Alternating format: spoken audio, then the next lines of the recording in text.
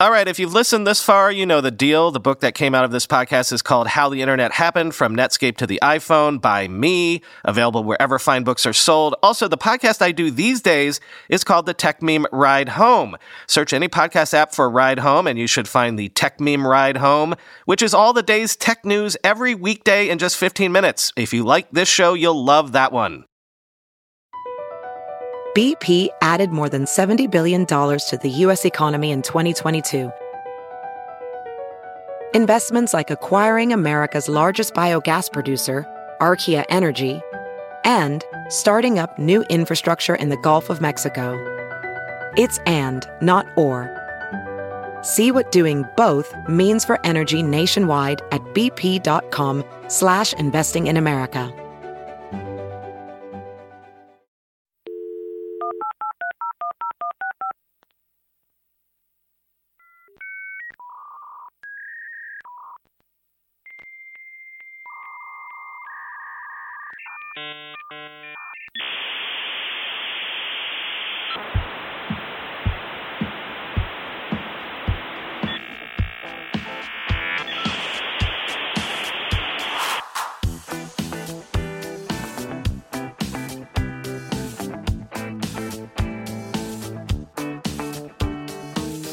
Welcome to the Internet History Podcast. I'm your host, Brian McCullough. Sorry that this episode is just a bit late, but, well, it kind of got away from me a bit. Maybe I bit off a few too many topics for one episode, but this is Chapter 5, Part 2, Wired, Slate, Salon, Suck.com. Let's just say more mature media web plays. We've been looking at media's response to the arrival of the internet and the web, and thus far we've looked at a couple of high-profile examples that were pioneering, but ultimately not long-lasting. So in this episode, I want to take a look at the early web media plays that have survived, or have had a greater influence over the long haul. For example, in the first part of this chapter, we looked at the Mercury Center and its abortive attempts to keep the newspaper industry out in front of the web revolution. But again, newspapers were some of the first entities to embrace online experimentation, and they have been responsible for some innovations that they deserve credit for. Possibly the most successful online newspaper play has been the Wall Street Journal. Prototype online experiments began at the Journal in 1993, and the original plan was to do a sort of proprietary service with their own software that users could dial in for. But by 1994, the web was taking off, and as the proprietary software was still another year away, the project was quickly shifted to the web and to HTML. In July of 1994, the Journal launched the Money and Investing update at update.wsj.com. It was a simple two-column site with market data in the right-hand column and a What's News column that was updated throughout the day on the left. The Wall Street Journal Interactive Edition was launched in April 1996, and for the first time included the full contents of the print edition of the Journal, as well as significant amounts of Dow Jones Newswire content. The Interactive Edition launched with a full paywall, and was popular and profitable from very early on. Lots of people hold up the success of the Journal's paywall as a possible model for other newspapers, but even the Wall Street Journal itself will tell you that it publishes some specialized content and data that a very specific audience is willing to pay top dollar for. The model probably does not work as well for general news, which has become a bit of a commodity. More on that in a bit.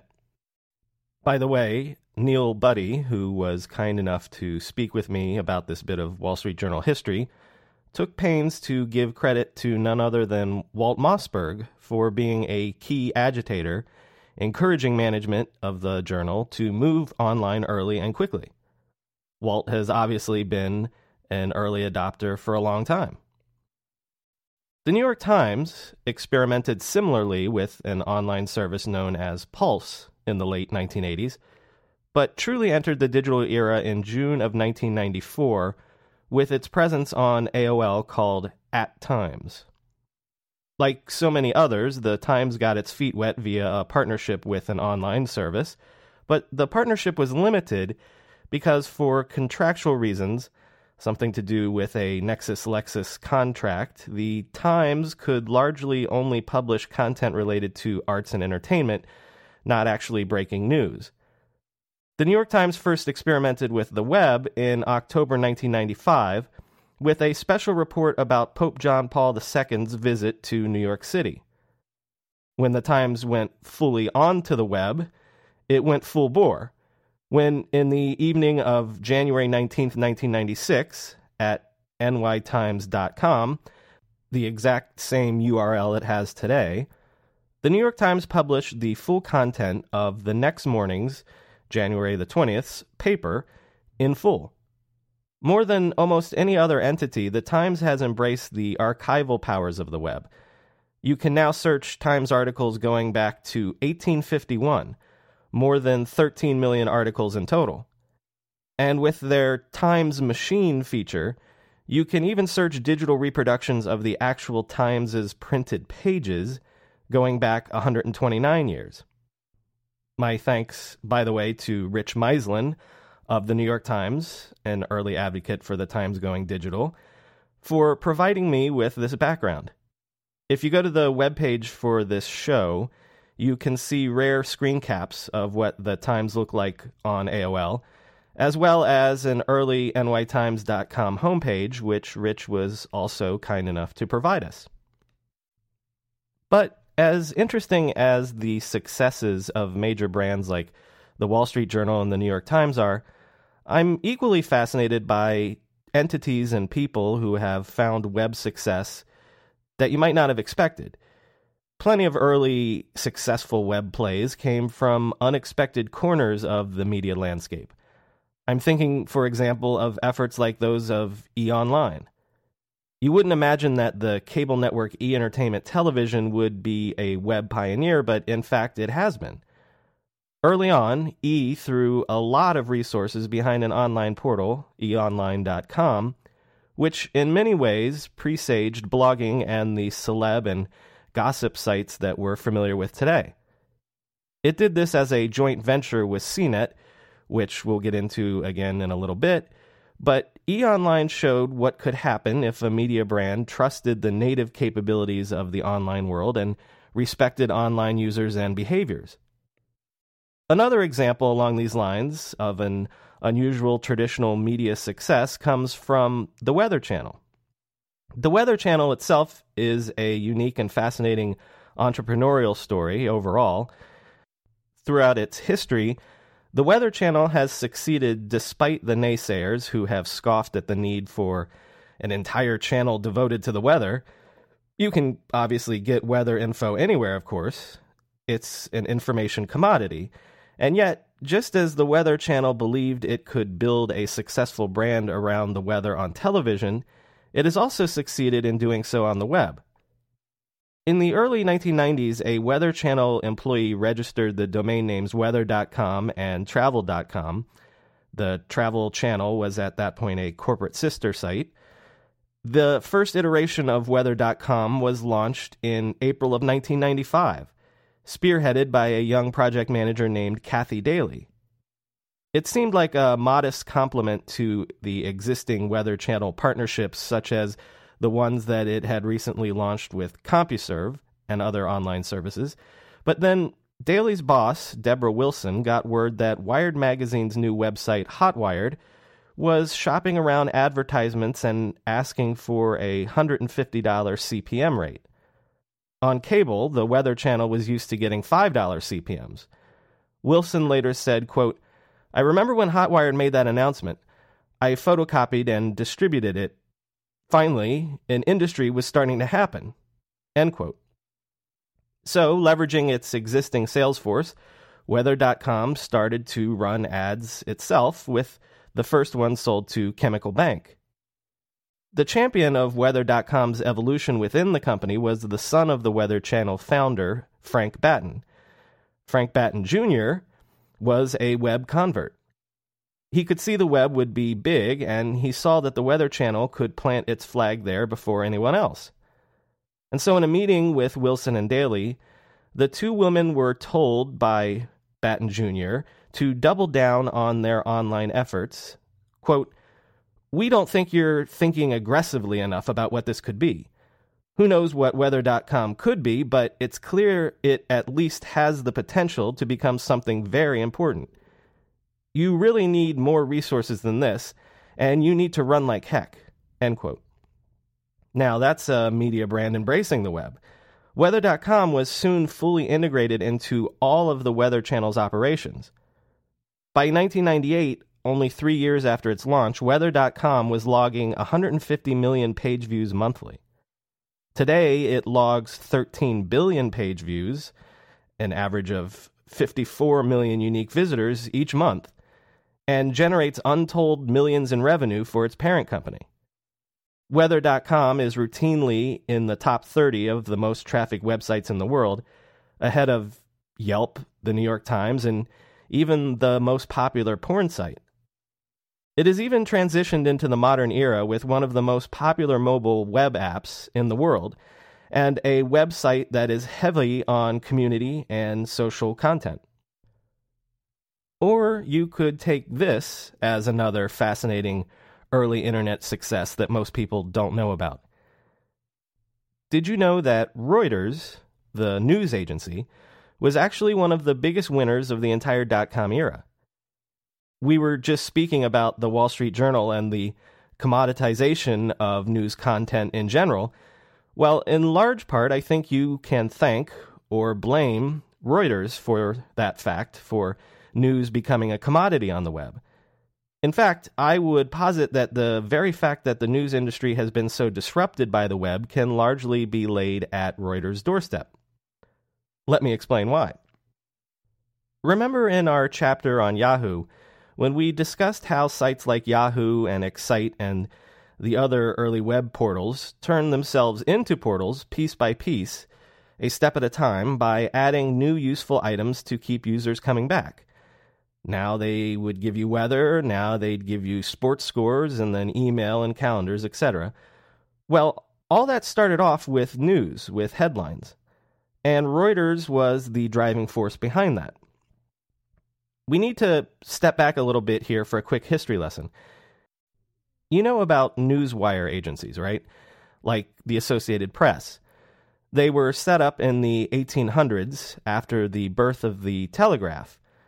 Sensible newspapers looking to cut costs decided that pooling their reporting efforts would be cheaper and easier than each paper sending out its own reporter around the world to gather stories, especially now that the telegraph could deliver stories nearly instantaneously. The AP was set up in 1848 as a consortium of New York City newspapers to do just that. This ensured that no one newspaper could get the scoop over another, and so the AP was controlled collectively by all the member newspapers and eventually broadcasters, and eventually numbered in the thousands. The AP dominated news delivery in the 20th century, but remember it was and is a non-profit entity. Reuters, in contrast, was founded a few years after the Associated Press, also in the 19th century, but in a crucial difference, Reuters is a for-profit company, and Reuters was European-based.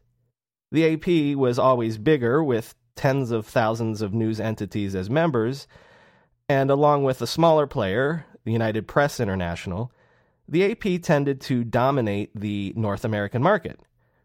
Reuters was largely and also ran in North America. So, in the early 1990s, Reuters as a company was looking for a way to get a larger share of the North American market. Its method for breaking in was to leverage new media. Starting in 1991, the Reuters New Media Division began signing deals to provide news headlines and articles to the early online services like Prodigy and CompuServe. Newspapers were somewhat hostile to the online services in general because they saw them as direct competition, and thus the Associated Press was hostile as well, owned as it was by newspapers. But Reuters was more than happy to play ball with the online services since, again, it was looking to build its North American business. So here was a tiny but unexploited market niche that could be used to wedge Reuters' way into contention. And they were very successful. By 1993, online sales represented 10% of Reuters' growing U.S. operations. This friendliness to new media continued right up through the arrival of web portals like Yahoo. Again, Reuters was willing and eager to do deals with any new website or portal that wanted to offer headlines. If you'll also recall from that Yahoo chapter, Reuters was willing to experiment and do deals with Yahoo, agreeing to take a share of advertising revenue. By the year 2000, some 60% of the revenue for the American unit at Reuters came from its more than 900 web clients. But more than that, Reuters was willing to invest in their web partners, or even to take equity stakes in lieu of cash sometimes. Reuters paid $3 million, if you'll remember, for a 4% stake in Yahoo, and that investment turned out fabulously. But Reuters also took stakes in companies like InfoSeek, VeriSign, Sportsline, Digimarc, and US Web. They ended up making a killing during the .com years. Reuters' willingness to work with online and web players changed how news operates in our modern world. First, through services like AOL and Prodigy, Americans started to expect that news headlines were something they could get almost anywhere, even while they were checking their email. The struggles of big media brands like Time, Newsweek, and the New York Times, or even CNN for that matter, to find relevancy on the web is due in no small part to the fact that people got accustomed to getting their news, their sports scores, and stock quotes by logging on to, say, their Yahoo account, not by paying for a newspaper subscription. Heck, most users must have assumed that Yahoo had a newsroom somewhere. Online news became a commodity, and that's largely thanks to Reuters as an accident of history trying to gain traction in a new market, one upstart company being more willing to experiment with online companies than others were. The AP didn't actually start selling news to websites until 1996, and even then, only to existing AP members for use on their websites. Of course, the revenue model of newspapers was decimated by other factors, Craigslist, eBay, and largely the loss of the classified advertising monopoly that the newspaper industry had enjoyed for so long. But I'm arguing that it is also the commodification of news on the web that has them fighting for relevancy to this very day. But maybe the most interesting stories to me are those sites that were web natives from the very beginning that created themselves almost wholly of and for this new medium, the web.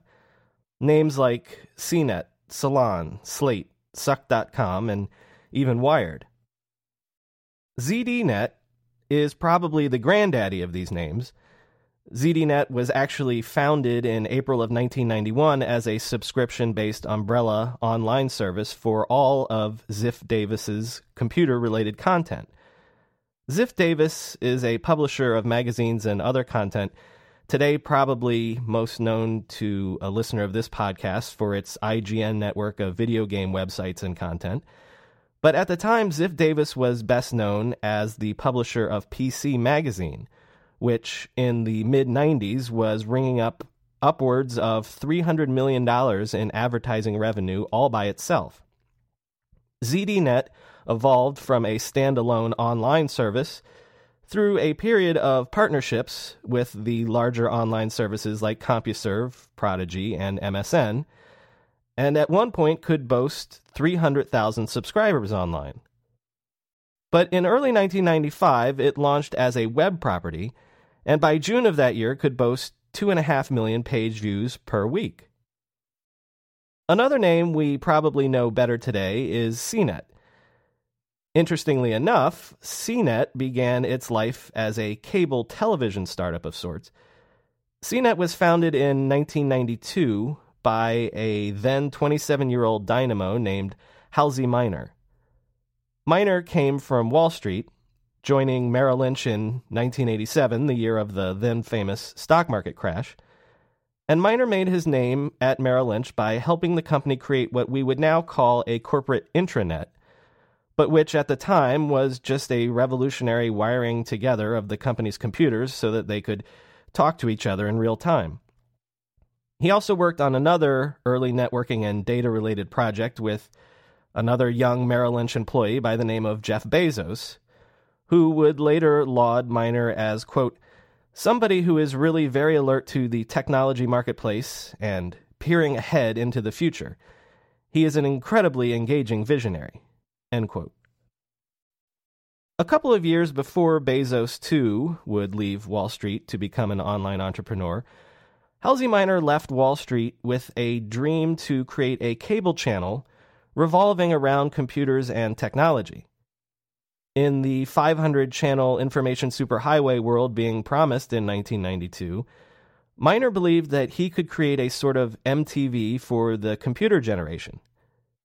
In a way, Minor had his eye on things like Ziff Davis's PC magazine and ZDNet, because at the time, technology magazines like PC Magazine and PC World were capturing almost 80% of the computer industry's approximately $3 billion a year in advertising spend. Computer companies simply did not advertise much on TV in those days, and so if Minor could create a cable channel that would cater to their needs, there were obviously riches to be won. The motto that Minor came up with for his new cable channel was something along the lines of, it's not just a television network, it's networked television. Minor raised money for his channel from the usual angel investors, as well as from Microsoft co-founder Paul Allen.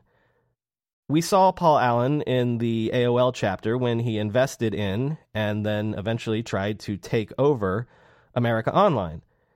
In the 1990s, Allen was a prominent investor in such ventures as Ticketmaster, Egghead Software, and the movie studio DreamWorks. So CNET was right in his investing wheelhouse. CNET also received an investment from the USA Network, which agreed to air CNET's first television shows on its channels, USA and the Sci-Fi Channel, as the fledgling CNET started to gear up for a full roster of programming.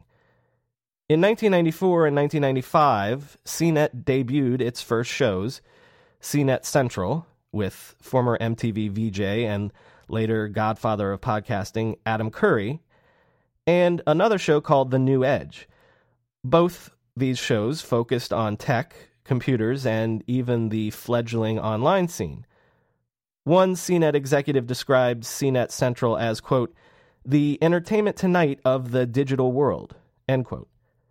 None other than Ryan Seacrest got his first start in the television business as the host of The New Edge, as well as doing various voiceover clips for CNET shows.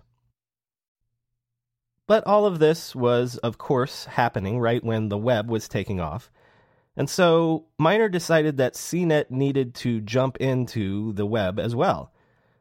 CNET Online launched in June of 1995, and on its first day could claim 115,000 page views. Within months, it was one of the top sites on the web in terms of traffic. And Halsey Minor's greater evolving vision for CNET soon became some sort of a conglomeration of television programs and websites, working synergistically to break news, offer up product reviews, and provide a platform for fan discussion. But the success of the web efforts, coming as they did in 1995 and 1996, as the dot-com era was beginning in earnest, soon began to take over CNET's larger mission. CNET would embrace the web, and especially web advertising, with a greater gusto than most other entities at the time. When Hotwired launched with the first banner ads in 1994, again, more on them in a little bit, CNET embraced web advertising with gusto. CNET began aggressively selling online advertising space, sometimes bundled with advertising on its television shows, and sometimes not, at the astronomical CPM rate of $100 per thousand. It soon became one of the biggest deliverers of online advertising inventory, behind only Netscape, Yahoo, and Excite. CNET could achieve this because it was also aggressively pushing the advertising paradigm forward in new and interesting ways. CNET was among the first to embrace ad targeting based on a web surfer's demographic and location information. And CNET was also among the first to make use of its own server log files to analyze which pieces of content were more popular than others, and thus which articles or posts were able to deliver more advertising inventory, and then to make editorial decisions based on this real-time data. Today, there is much debate about the advertising and content Chinese wall, with sites like BuzzFeed and others, so-called clickbait sites, tailoring content on the fly to attract more shares, likes, and eyeballs. CNET was one of the first to wade into these waters. CNET would go on to build out an entire web and television empire, including the launch of sites like Download.com, News.com, as well as the joint venture we mentioned with E! Entertainment that would create E! Online, but also Snap.com, which would be a key component eventually of NBC's failed NBCI web strategy. CNET rode the .com wave to great success, IPOing as early as 1996. CNET would eventually not only acquire its erstwhile competitor ZDNet, but ultimately all of Ziff Davis Media in October of 2000 for approximately $1.6 billion. This enabled CNET to claim to be the 8th largest internet property by the year 2000, according to Mediametrics. CNET itself would be purchased by CBS for about $1.8 billion in 2008. Now, as you can see, both ZDNet and CNET, though they had varying properties in various mediums, were largely evolving to become modern publications on the web as we might understand them today. They were not yet blogs, as we understand those today, but they were beginning to move to the 24/7 publication schedule we are now familiar with. And as we saw in part 1 of this chapter, there were a lot of people who thought that was precisely what the web was destined to be, a new type of publishing medium. Remember when the magazine folk at Time Warner looked at the web, they saw magazine publishing, but for the digital age. And frankly, as we've seen with things like page views and CPM rates, as well as columns and ad channels, this was not exactly an insane thing to think at the time. So what about just doing a magazine on the web? What about creating a web-native publication? If this was the logical extension of media at the time, why not experiment with, and this is a term that makes my skin crawl now, but it was popular at the time, why not create a webzine? Well, lots of people did this in lots of different markets and interest niches. After all, there were media people who looked at the web and imagined all the fixed costs of paper and ink and delivery infrastructure suddenly going away all at once, and they salivated. There were dozens, perhaps hundreds of small-scale attempts to create web-only publications, some of which were quite successful in their own ways. And there were great pioneering e-zines who straddled the new world of the web and then the early 90s world of printed zines. I'm thinking of sites like Feed and Word magazine. Most of these sites are completely down the memory hole at this point, however. They were such early web pioneers and so relatively small in comparison to sites like Mighty Pathfinder that there's basically no hope of any archives existing. But then again, there are barely archives of Pathfinder in existence, and that was a top 10 website at one point. But one of these pioneering web-native publications is still very much with us today, and that is Salon.com. Salon was the brainchild of David Talbot, who in 1994 was the arts and ideas editor at the San Francisco Examiner. Talbot had an entrepreneurial streak, and wanted to start his own publication. When he was unable to round up investors for a traditional print magazine, he eventually took $60,000 in seed money from an unlikely source, Apple. At the time, Apple was planning to launch its own branded competitor to America Online, which it dubbed eWorld, and so it was looking for content partners. eWorld ended up going nowhere, but Talbot had rounded up a crew of other journalists from the Examiner and other San Francisco area titles with Apple's money, and had gotten hooked on the idea of a digital publication with its promises of cheaper and more nimble business models. A $2 million investment from Adobe Ventures saved the initiative, and on November 20th, 1995, Salon published its first issue on the web. It didn't publish on Salon.com, however, because a hair salon owner in Texas owned the domain Salon.com. So Salon was originally published under the domain Salon1999.com. The hair salon owner was eventually encouraged to part with Salon.com for a significant amount of Salon stock. Salon had been chosen as the name because, in a slightly tongue-in-cheek way, the publication aspired to be a sort of Algonquin roundtable for the web era. There were eventually true journalists and actual news bureaus, but Salon has always leaned heavily on criticism, on reviews and essays. Again, closer to what we would now think of as a modern blogging operation, but at various times, Salon has published a wide range of musings and think pieces from everyone from Andrew Sullivan to Camille Paglia. The second editor of its Media Circus column, which covered the media industry, was a young writer named Dave Eggers. Salon actually launched as a bi-weekly publication, eventually moving to weekly, and Salon's first issue focused on what else? The OJ trial. And there's another parallel to what we learned about in part 1 of this chapter with Pathfinder. As Linda McCutcheon told us, Princess Diana's death was a major milestone for online news and media sites. And indeed, the Princess Diana story was a milestone that proved to change Salon's focus.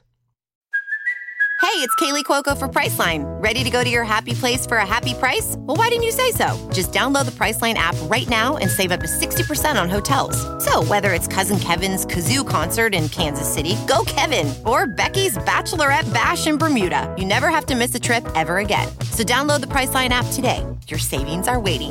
Go to your happy place for a happy price. Go to your happy price, Priceline.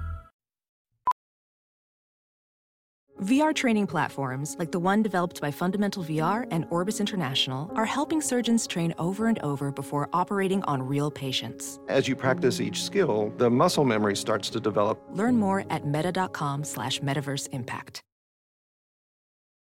In the immediate wake of the accident, Salon found that people were browsing online with an almost insatiable hunger for any new details, for analysis and punditry, a hunger that Salon found it could quench.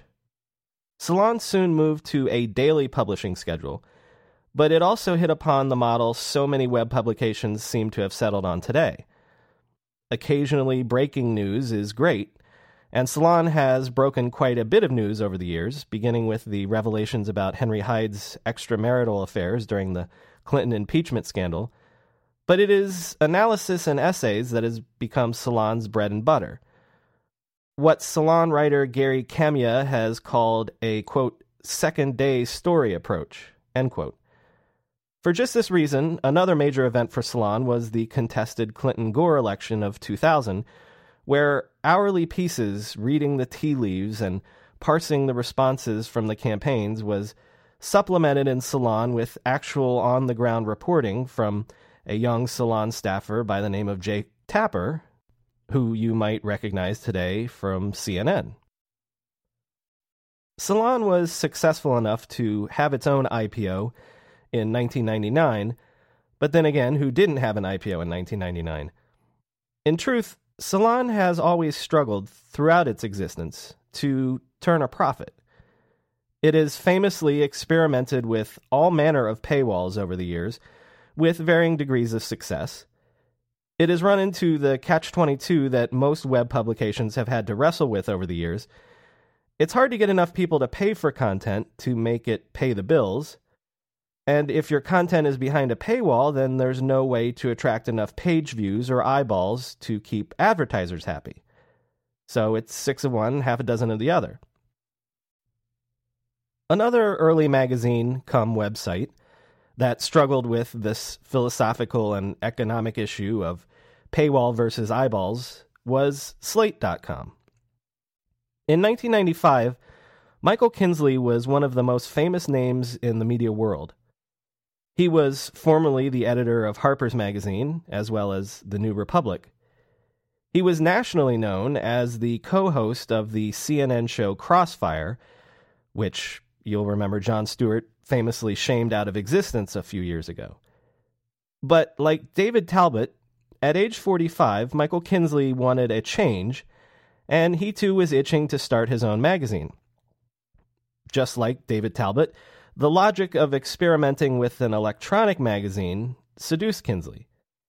In September of 1995, he saw in a Newsweek article that Microsoft was looking for a big-name editor to head up a news division. This was right after Microsoft got the internet, of course, and part of the new internet strategy at Microsoft was to produce content for the new medium as much as it was to control the platform of the web by burying Netscape. As Businessweek put it, quote, "Bill Gates may turn out to be the Walt Disney of the web," end quote. For a while, in fact, there were dozens upon dozens of Microsoft content plays, not the least of which was MSNBC, which would actually end up launching at the exact same time as Slate. So Kinsley flew out to Seattle, pitched Microsoft the idea of a web-based magazine, and sold them on the idea. When Kinsley announced his intention to uproot to Redmond, Washington, and create a new publication on the web, it sent shockwaves around the media landscape. This was coincident with the launch of Pathfinder and Hotwired, and so a bold print name like Kinsley joining the web revolution turned a lot of heads. There's a great Ken Aletta piece in The New Yorker from around the time that basically followed Kinsley as he first joined Microsoft and was prepping for the Slate launch. The tone of the piece is very much a mainstream media guy hanging out with these kids and their crazy computers. A lot of space in the article is spent discussing the culture clash in terms of work attire and work attitude, to say nothing of the age difference.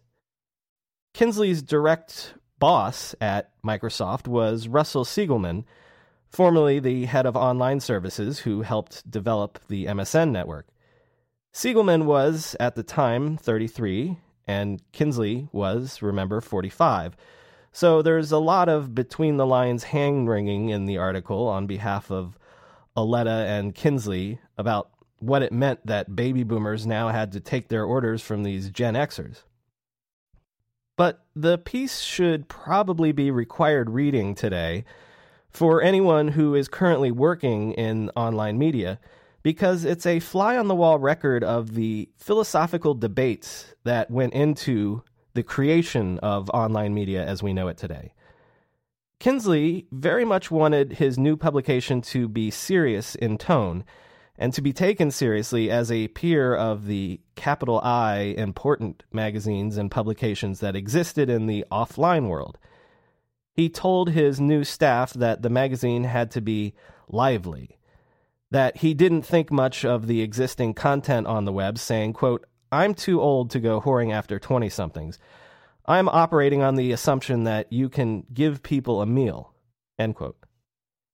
Slate was very much supposed to be a magazine, complete with issues and publishing dates. In an early memo to staff, Kinsley wrote, quote, "There should be a notional moment each week when we go to press and hit the stands, one and the same in this new medium. I would say Friday midnight, This will allow us to summarize the week and allow people to read us fresh over the weekend." End quote. Initially, in fact, there was supposed to be a weekly official issue which you would be encouraged to print up yourself and read at your leisure, plopping it, I suppose, on your coffee table alongside the latest issue of New Yorker. There would be actual debates over whether any normal person could be asked to read any piece over 700 words on a cathode ray screen without, say, eye strain or just getting bored. Some Slate staffers insisted that there should be a how to read this magazine tutorial section. Others wondered if they shouldn't try to treat each screen as a single page to minimize the monotonous scrolling issue. At one point, Kinsley argued that each new piece or article would replace an older piece, and that older piece would disappear completely. Horrifyingly enough, there was even debate about whether or not to allow hyperlinks in the articles for fear of sending people away to other websites. I think we can basically agree that hyperlinking is the basic building block of the web. So if you're ambivalent about that, well, thankfully, all of these issues were ironed out, with Kinsley even coming around to making Slate an always-on daily or even hourly publication. Nonetheless, at Kinsley's insistence, Slate launched with page numbers, along with a traditional table of contents, even though obviously numbering pages on the web is, pointless. Slate's first issue was published in June of 1996. The Slate offices were primarily on the Microsoft campus in Redmond, but they also maintained a small Washington bureau. And just as with Salon, the idea from the very beginning was to launch Slate as a paywalled subscription site. Kinsley insisted that this was a basic test of both the publication and the overall medium's seriousness, saying, quote, "One purpose of this whole exercise should be to help people over the conceptual hump of thinking that when they buy a magazine, they're buying the paper and the ink rather than the words and the pictures." End quote. So Slate asked people to pony up $19.95 for a yearly subscription.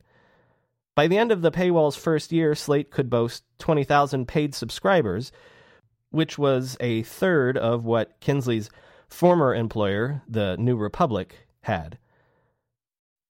But even back in the day when magazines were profitable, subscription money wasn't what kept them in the black.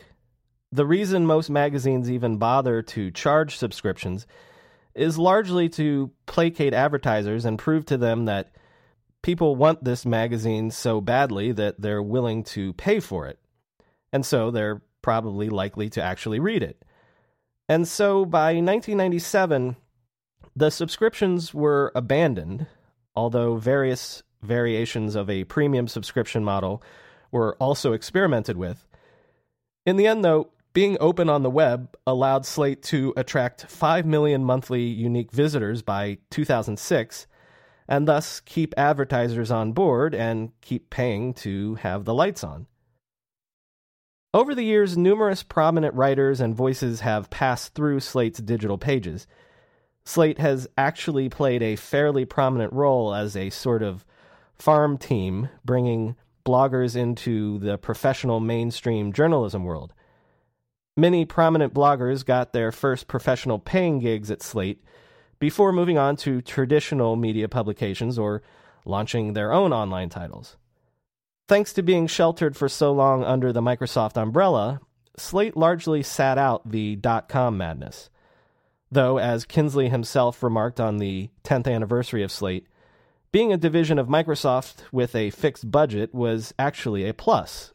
Quote, "If we had spent money the way some of these other publications did during the late 90s internet bubble, Microsoft would have shut us down long ago. If these projects had guarded their pennies the way we did, they would still be publishing." End quote.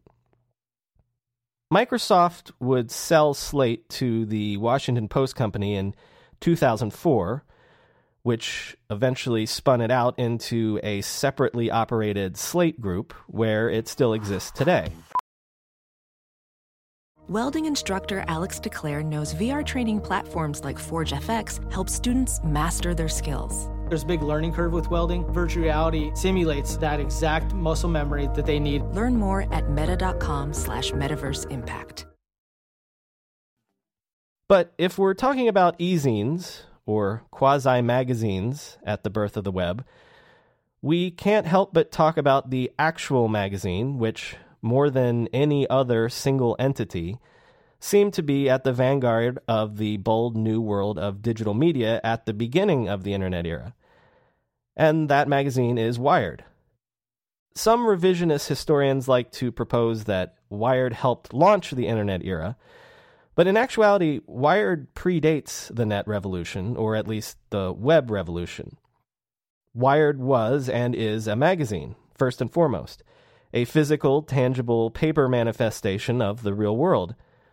Wired's philosophical ethos has always been very much a digital, cybernetic, utopian future world, but it began its life as one man's vision for a new kind of traditional magazine, a sort of Rolling Stone magazine for the 90s generation. The man with that vision was Louis Rossetto. The story of how Louis Rossetto brought Wired magazine to life is a fascinating one, probably worthy of its own episode. Born in 1949, Rossetto was actually older than most of the original PC-era pioneers. If you'll remember, Steve Jobs and Bill Gates were both born in 1955.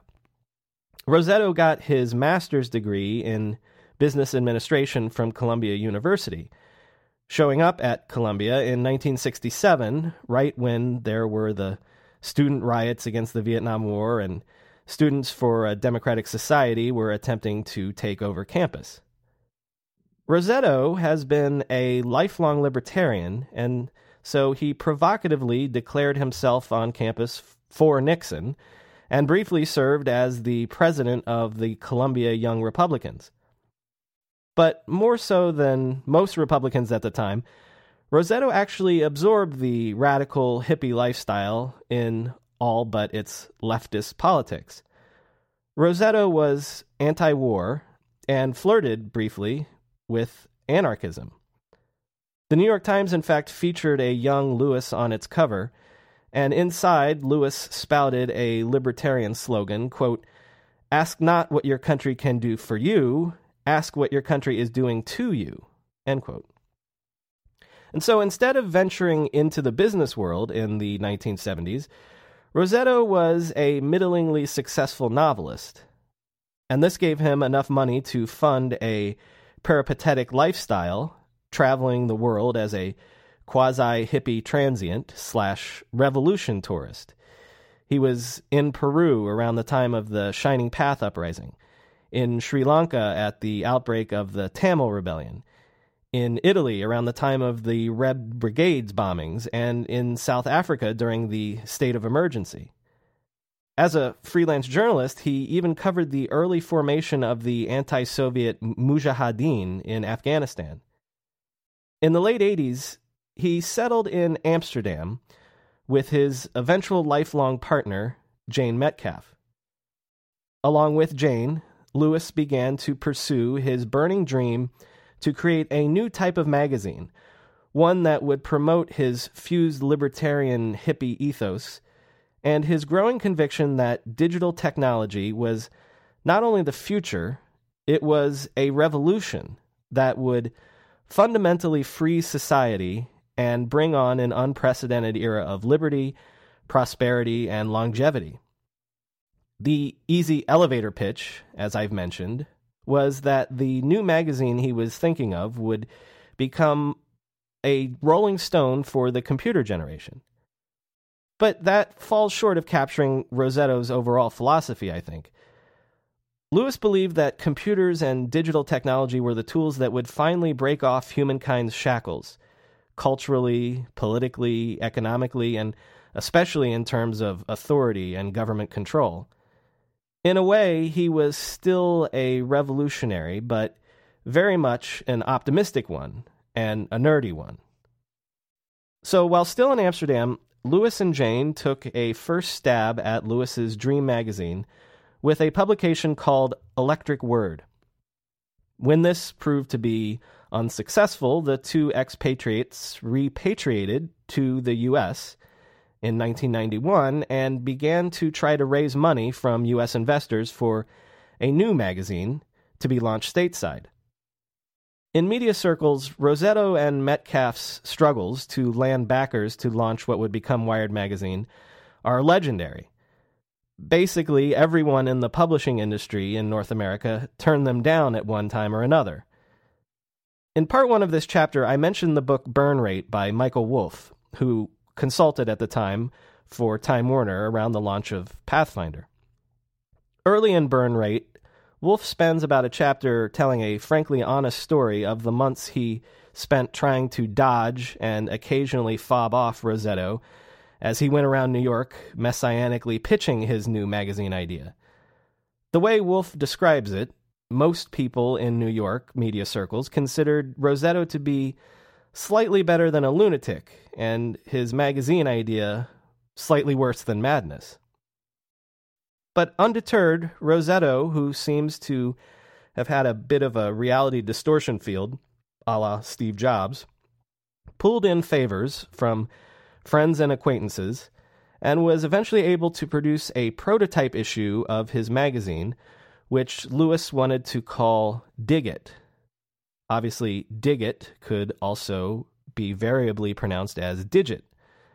The name would eventually be changed to the one that Jane Metcalf preferred, which was Wired. Two friends that Rossetto and Metcalf pressed into service to work up their scratch issue were the now famous designers John Plunkett and Barbara Kerr. More on them in just a second. In keeping with the Rolling Stone parallels, the Rolling Stone magazine, not the band, Rossetto and Metcalf moved out to San Francisco to launch their new magazine, where they easily fell in with the proto-digital political scene that included Stuart Brand, John Perry Barlow, Mitch Kapoor, and others that would start the Electronic Frontier Foundation. I've spoken in other episodes how the DNA of the internet is equal parts 60s hippie counterculturalism and MIT libertarianism. The politics are free market and free software at the same time, Marshall McLuhan and Terence McKenna in the same breath. And so, in a lot of ways, Louis Rossetto embodied this dialectic, and so would his magazine. After years of chasing down investors for their project, Louis and Jane finally hit pay dirt when they attended the third ever TED conference in February of 1992. They were able to land a $75,000 investment from Nicholas Negroponte, the legendary head of MIT's Technology Media Lab.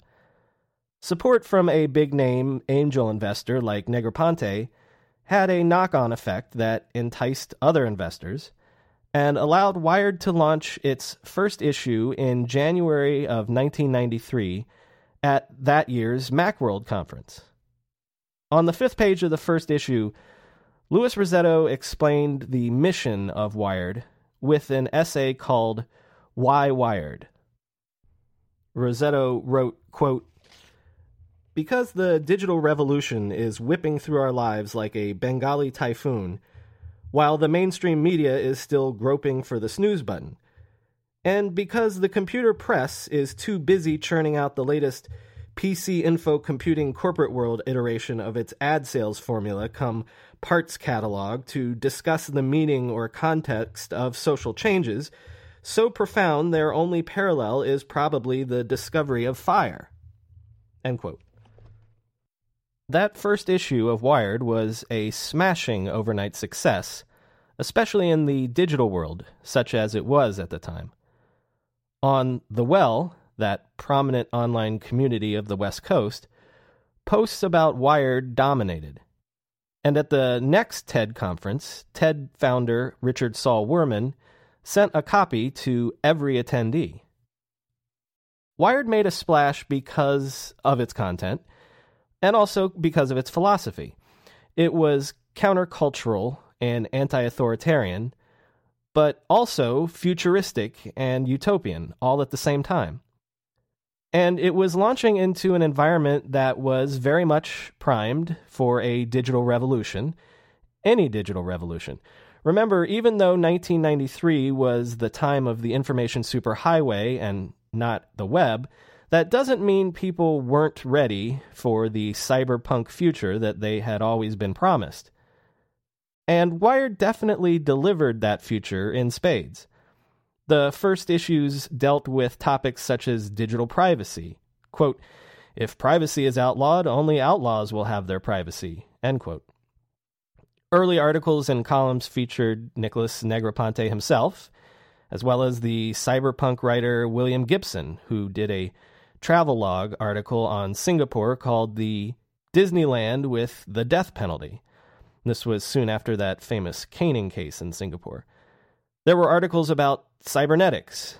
There was a profile of the chairman of the FCC. There were technology gadget reviews, interviews with hackers, and ads from Sony, Apple, and Infinity. And there were Lewis's constant manifestos. Here's another one. Quote, "You, the information rich, are the most powerful people on the planet today. You and the information technology you wield are completely transforming our lives, our families, our neighborhoods, our educations, our jobs, our governments, our world." End quote. In its first 18 months, Wired was able to achieve hundreds of thousands of subscribers. Advertisers lined up to place their brands in this publication that seemed to be at the vanguard of a new generation. And the old-school titan, Condé Nast, publisher of The New Yorker and Vanity Fair, among others, ponied up for a major follow-on investment. And Wired blew the media world away by winning a National Magazine Award for General Excellence in its very first nomination. Part of Wired's seemingly overnight success also has to be attributed to the magazine's jarring, revolutionary design aesthetic, thanks to the contributions of John Plunkett and Barbara Kerr. Part of Louis Rossetto's vision of a modern magazine meant taking advantage of the advances in digital printing and software-aided design technology that was finally freeing the printed word from the legacy of the printing press that went all the way back to Gutenberg. Wired's pages were day-glow bright, colorful, jam-packed with images and text in new and innovative juxtapositions. Gone were the rigid grids of columns of text and boxed images. Text and images overlaid each other in Wired. Text spilled across the page in seeming waterfalls that some readers complained were illegible. But Plunkett and Kerr were drawing from the legacy of the zine world, the punk and grunge underground publications that had grown to prominence in the early 90s. By bringing this aesthetic mainstream, Wired would have an incalculable impact on the design of the early web, even if the constraints of early HTML would not allow early web developers to mimic Wired's innovations exactly. But Yahoo's jaunty purple logo, for example, was, while a far cry from Wired's loud pinks and oranges, certainly an effort to mimic the same attitude of Wired, an attitude that shouted modern and digital. Now, you'll also notice that in that survey of early Wired articles, there's no mention of the web or the internet. Again, this is because Wired launched in 1993. This was after the web was created, of course, but before Mosaic, so before the web and the internet went mainstream. Wired was certainly perfectly placed to embrace the web and piggyback off the rise of the internet to mainstream prominence. But whatever it feels like in retrospect, Wired was not actually a prophet of the internet era. It was a prophet of Louis Rossetto's vision of a digital revolution, and that digital revolution eventually became the internet. But you'll have to search with a fine-tooth comb for references to the internet in the entire first year of Wired's publication. Like everyone else, Wired had no premonition that the future would be delivered by the web and by the internet. Like everyone else, they were dreaming of a 500-channel and broadband world of cybernetics and information superhighways. Certainly when the internet bubbled to the fore, they were happy to embrace it, but they definitely didn't see it coming any more than anyone else in tech had, aside from maybe Marc Andreessen. But now that the web was here, Wired was, as I've said, perfectly placed to champion the real revolution as it was actually occurring. In the October 1994 issue of Wired, there was an extensive profile of the whole nascent browser scene, with depictions of Mosaic, Spyglass, and even Spry, with quotes from people you'll remember from this very podcast like Chris Wilson, and also a lengthy profile of Marc Andreessen and the company that would later become Netscape. There was even a separate lengthy interview with Jim Clark. For those of us at the time who were not lucky enough to be in California, Wired suddenly became like a town crier, alerting us to the fact that something special was starting to happen in Silicon Valley. But as I've said again, even though Wired embraced the web as part and parcel of its overall philosophical worldview, that didn't necessarily mean that Louis Rossetto was interested in it. Right at the moment that his dream magazine had come to life with unparalleled success, Rossetto was slightly annoyed to discover that the very forces of the revolution Wired was covering were beginning to pull his enterprise in unexpected directions. Wired's success meant that the magazine was hiring dozens of young workers from all sorts of disciplines. And a lot of these young hires were plugged into the rising web, and so were agitating almost immediately to get Wired plugged in as well. Early efforts were made to deliver Wired via email to any who requested, but the young webheads wanted to go further. One young tech administrator told Rossetto that Wired needed to get on the web, not just cover it, saying, quote, "If you're not on the web, you do not exist," end quote. Rossetto's caution about actually getting Wired plugged into the web was more about economics than philosophy, however. A lot of my source material for this chapter comes from a book called Wired, A Romance, which was written by Gary Wolfe, a longtime contributor to the magazine, and author of actually the Andreessen profile I just mentioned. He described Rossetto's position this way. According to Wolfe, Rossetto was skeptical of plugging in because, for all of the enthusiasm web devotees had for this new medium, none of them seemed to be able to tell him how the web could make Wired any kind of money. Like Bill Gates before his tidal wave conversion, Rossetto insisted that the web had to pay. Quoting Wolfe, "Pure enthusiasm of this sort posed a challenge to Lewis's philosophy. His theory was that social change would come through the medium of new businesses built on new technologies," end quote. A sort of generational rift developed in the Wired offices. The young Wired staffers had bought into the idea that Wired's remit was to bring the Wired revolution forward. But why just report on the revolution when you could join it? Rossetto eventually bowed to the pressure of the webheads by hiring a young financial wizard named Andrew Anker from the firm Sterling Payout, which had been instrumental in putting together Wired's funding and financing. Hiring a numbers guy made sense because Anker's remit from Rossetto was to make sure whatever online project Wired produced would bring in revenue. Meaningful revenue. So Anker wrote a business plan, got approval, and went ahead launching the new project under the rubric Wired Ventures, which was set up as a separate company under the Wired umbrella, with Andrew Anker as its first CEO. This way, Rossetto could dip Wired's toe into the web while keeping his magazine, his baby, under his control. Many of the young Wired webheads came on to join the Wired Ventures project as writers and developers.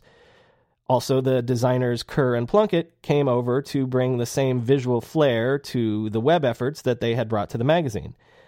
And crucially, the vice president of a well-known San Francisco advertising agency, Rick Boyce, was brought on to sell the advertising that was designed to make the web experiment pay. The experiment launched as Hotwired on October 27th, 1994, which you'll notice was before Netscape's first browser launched, before Pathfinder, and before Salon. It really was the first true attempt to make a content-based web property that would make money on the web. Thanks to Rossetto's insistence on revenue generation, as we've mentioned in other episodes and interviews, Hotwired would have the dubious honor of launching the world's first banner ads, designed by none other than Craig Kannerick. Listen to his interview episode for more background on that. But this was before the idea of click-through rates and CPM-based ad sales. Hotwired simply sold ads for the web in the same way that it sold ads for its magazine. You bought a sponsorship on Hotwired for a fixed period of time, no matter how much traffic the website generated. You had to pay $120,000 for a year or $30,000 for a quarter. This actually worked out to an insanely high CPM rate because, at least initially, traffic to Hotwired was not exactly in the millions. Nonetheless, Hotwired's launch was sold out to such sponsors as AT&T, MCI, Club Med, Volvo, and Zima. But part of the way that Hotwired provided value to these advertisers was by requiring each Hotwired user to register on the site and to log in before reading the content. This was not a paywall. Hotwired never charged, but you did have to identify yourself so that advertisers could at least get demographic information and target ads accordingly. So this does not exactly conform with the paywall versus advertising debate of the other sites we've looked at, but it nonetheless precipitated another generational war within the Wired and Hotwired offices. Once again, the young webheads were aghast. On the one hand, wasn't digital privacy one of the key issues Wired magazine especially had made its name with? Giving away identifying information to advertisers seemed like a betrayal of the revolutionary principles of the magazine. Then there was the matter of how the registration wall created a barrier to the natural community of discourse that the web was seemingly built on. The webheads could see the server logs. They could run the numbers and see the vast numbers of users that made it to the Hotwired front door, only to be discouraged by the simple hurdle of creating a password and a profile. How much more traffic could Hotwire's content be generating by orders of magnitude if it was freely browsable? And how could Hotwired participate in the conversation of the web if it remained aloof and segregated from it?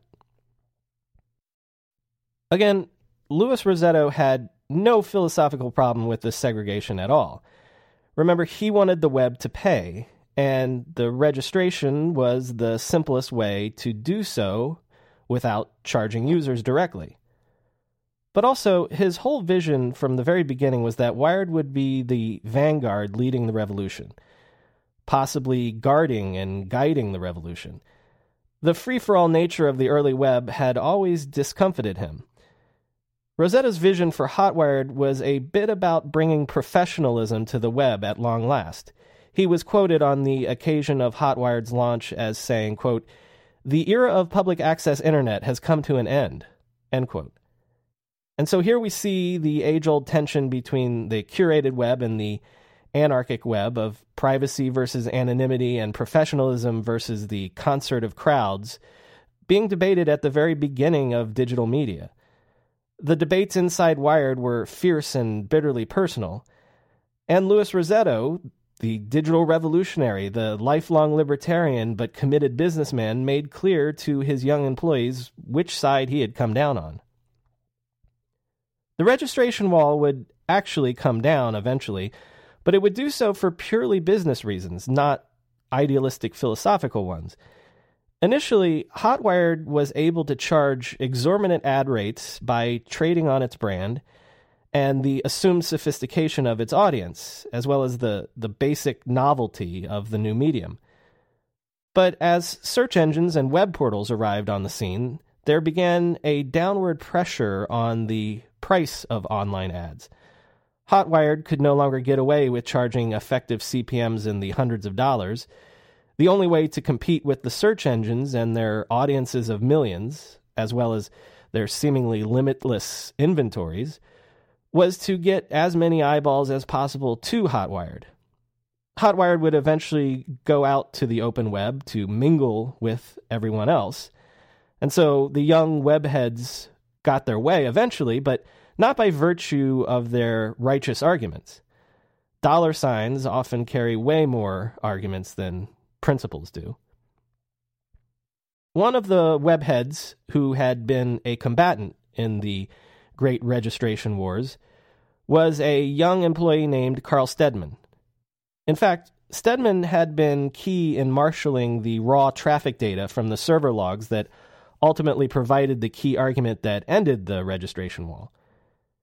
A web true believer from Minneapolis, Stedman found the business realities of actually working inside the revolution, at least at Wired, to be somewhat disillusioning. He vented his frustration with this state of affairs by creating a small website within Wired's auspices, but very much behind Wired's back. Because the website that Stedman would create with his fellow Hotwired employee Joey Enough was very much conceived as the anti-Wired. This website would be called Suck, and I would argue it is perhaps the most influential early media website that we have yet discussed in this chapter. The general experimentation at Hotwired and Wired Ventures meant that employees were encouraged to try their own experiments on Wired servers. Some of these personal experiments, such as Justin Hall's Links to the Underground or Bianca's Smut Shack, actually generated way more traffic than Hotwired itself, especially in the registration wall days. So Stedman and Enough's Suck launched on Wired servers. It was just that nobody at Wired knew it. Stedman and Enough, and eventually other Wired employees, and even eventually outside freelancers who were let in on the secret, all published under pseudonyms. Stedman's pseudonym was Webster and occasionally Dunderhead, and Enough's pseudonym was the Duke of URL. Whatever the names, the voices that set the tone were Stedman and Enough's. Gary Wolfe described the duo this way, saying, quote, "Where Carl is unprepossessing, almost diabolically intelligent, and a master parodist who always keeps a straight face, Joey is the opposite, a comedian, very outgoing. Even though Joey worked for Carl, whenever you saw a group of people who were laughing and being loud and unruly, it was always Joey in the corner of that." End quote. The original idea for Suck actually came from Enough, who took his idea for a Mad magazine or a spy magazine style publication for the web to his boss. Here's Enough remembering, quote, "I remember telling Carl about it, and he said, 'Yeah, we should do a Mad magazine. You should do it, and you should write it. You won't have to go through Gary. They won't edit your stuff.'" End quote. So Suck.com was launched surreptitiously on August 28th, 1995, 2 weeks, in fact, after the Netscape IPO. The site's tagline was, "We admit it." The site looked different right away. Most early websites had some sort of a landing page, a table of contents style holdover from the print paradigm to help you get oriented. But Suck just put its content right there on the front page. No need to click anywhere. And unlike the loud colors of Hotwired and other sites it influenced, Suck was just black text on white. And this is where we can begin to talk about how Suck was so influential. The simple column structure sounds like the familiar layout of a blog, doesn't it? go to the homepage, see the latest. There's no hierarchy. If you want to see the latest stuff, just load up suck.com and there it is. The older stuff gets pushed down below the newer stuff, just like a blog. That's because Suck was always updating. Stedman and Enough tried to put up new content every single day. They were going into work every day anyway, they figured, and the web was an everyday thing for them, so they thought we should just put stuff up every day. No lip service needed to any real-world weekly issue paradigm or metaphor. The voice of Suck was pitched to people just like them, to cubicle warriors, toiling away at this new web revolution. The essays and columns on Suck could be about anything. The very first was about the Kurt Cobain death conspiracy culture on the web at the time. Another early one poked fun at Mark Andreessen, or parodied the early web celebrity and blogging and podcasting godfather Dave Weiner. The posts came every day because Suck realized before anyone else, cubicle workers need a site to surf to for distraction every now and then throughout the workday. And it was an insight that Stedman had gleaned from obsessing over the hot-wired server logs during the registration debate. He noticed that if you conditioned people that there might be good stuff coming out regularly, then they tended to come back regularly and refresh their pages all the time. Basically, you created a habit, an obsession. And it helped that a lot of the posts on Suck were about the cubicle warriors, about their industry, their plight on the front lines trying to make the web a reality. The tone of Suck was exasperated and jaded. Here's a quote from a typical post. The pseudonymed author Pop described his frustration with the clueless suits that he had to work for, saying, quote, "They don't browse. They don't keep up. They read about the web, for Christ's sakes, in the New York Times and in the Wall Street Journal. They tell their flunkies to order up some presents and have no idea what they've done or what it should look like. They're virgins who have been told about sex and think that they have a clue. They're experts vicariously." End quote. The columns, posts, and diaries on Suck sometimes followed a regular topic or subject matter, and the big ones were the daily essays and what was called filler, and eventually they even had full-blown features. A lot of times the posts were just gossip, industry gossip, or analysis of industry news, but they were always personal. There were very specific points of view coming through in every Suck post, not the stentorian reporter's tone that you would see in other websites. Even if the post was breaking a bit of news, there was always commentary, sometimes overt, but also between the lines of everything that Suck did. The tone on Suck was rude, often crude and satirical, but at the same time glib and biting, always for a purpose. It was, in short, snarky. So here we have a publication that is pioneering a blog-like chronological structure, pioneering an always-on publishing schedule, focusing on gossip and insidery dish, taking a glib, satirical point of view, and choosing snark as the overarching voice. Now you can begin to see why I and so many other people think Suck was so influential. You can argue that the very structure and personality of the modern web and blogosphere was born at Suck. And let's not stop at tone and subject matter and voice.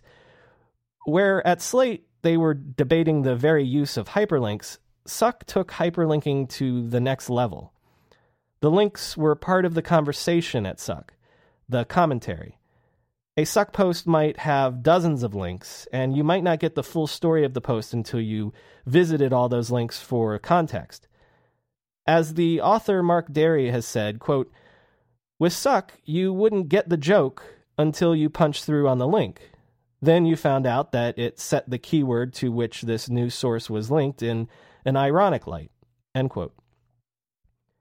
And so many of the people writing for Suck, under their pseudonyms, of course, would go on to be the founding members of the eventual blogosphere.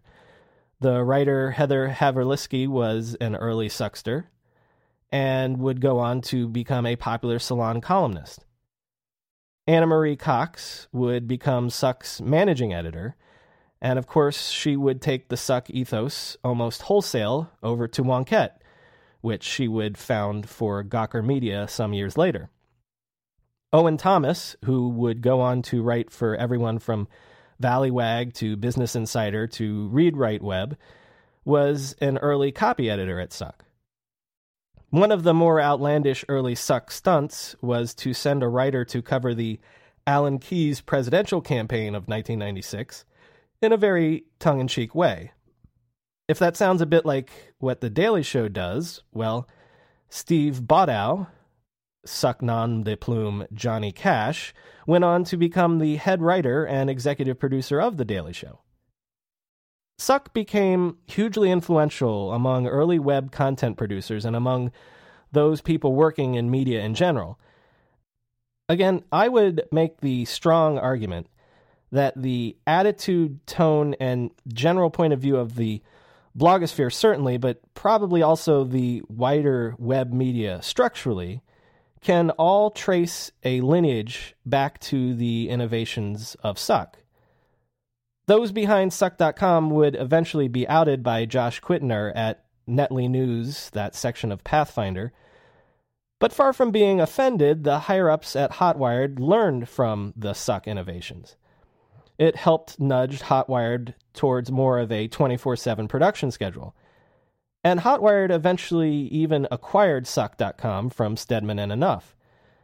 Suck would have a tumultuous history over its life, getting batted around among larger corporate masters before the inevitable final post on June 8th, 2001, entitled Gone Fishing. But of all the sites we've discussed in this chapter, Suck is actually one of the better preserved in terms of archives. If you go to Suck.com, you can see most of the posts and essays almost in their original form. And if you do check it out, see if you don't agree with me.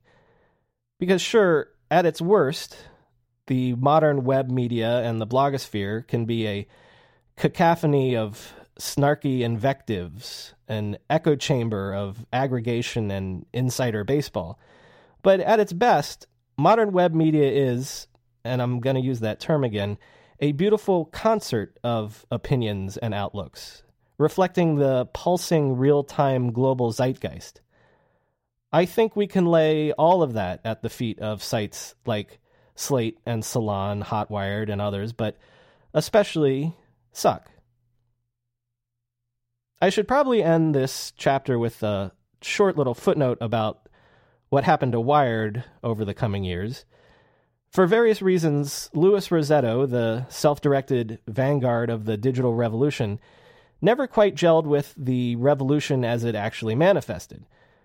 For various reasons, Wired missed the .com gravy train.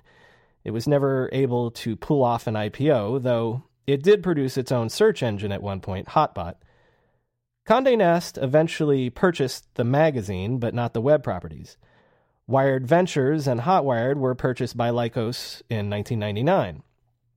The Wired website you see now is not actually the original Hotwired. It's web presence of the modern magazine more than anything else, which continued to flourish, of course, during the .com bust, especially under the tutelage of Chris Anderson, the author of the long tail theory, which would eventually do so much to drive the philosophy behind Web 2.0, and who was editor-in-chief of Wired from 2001 to 2012.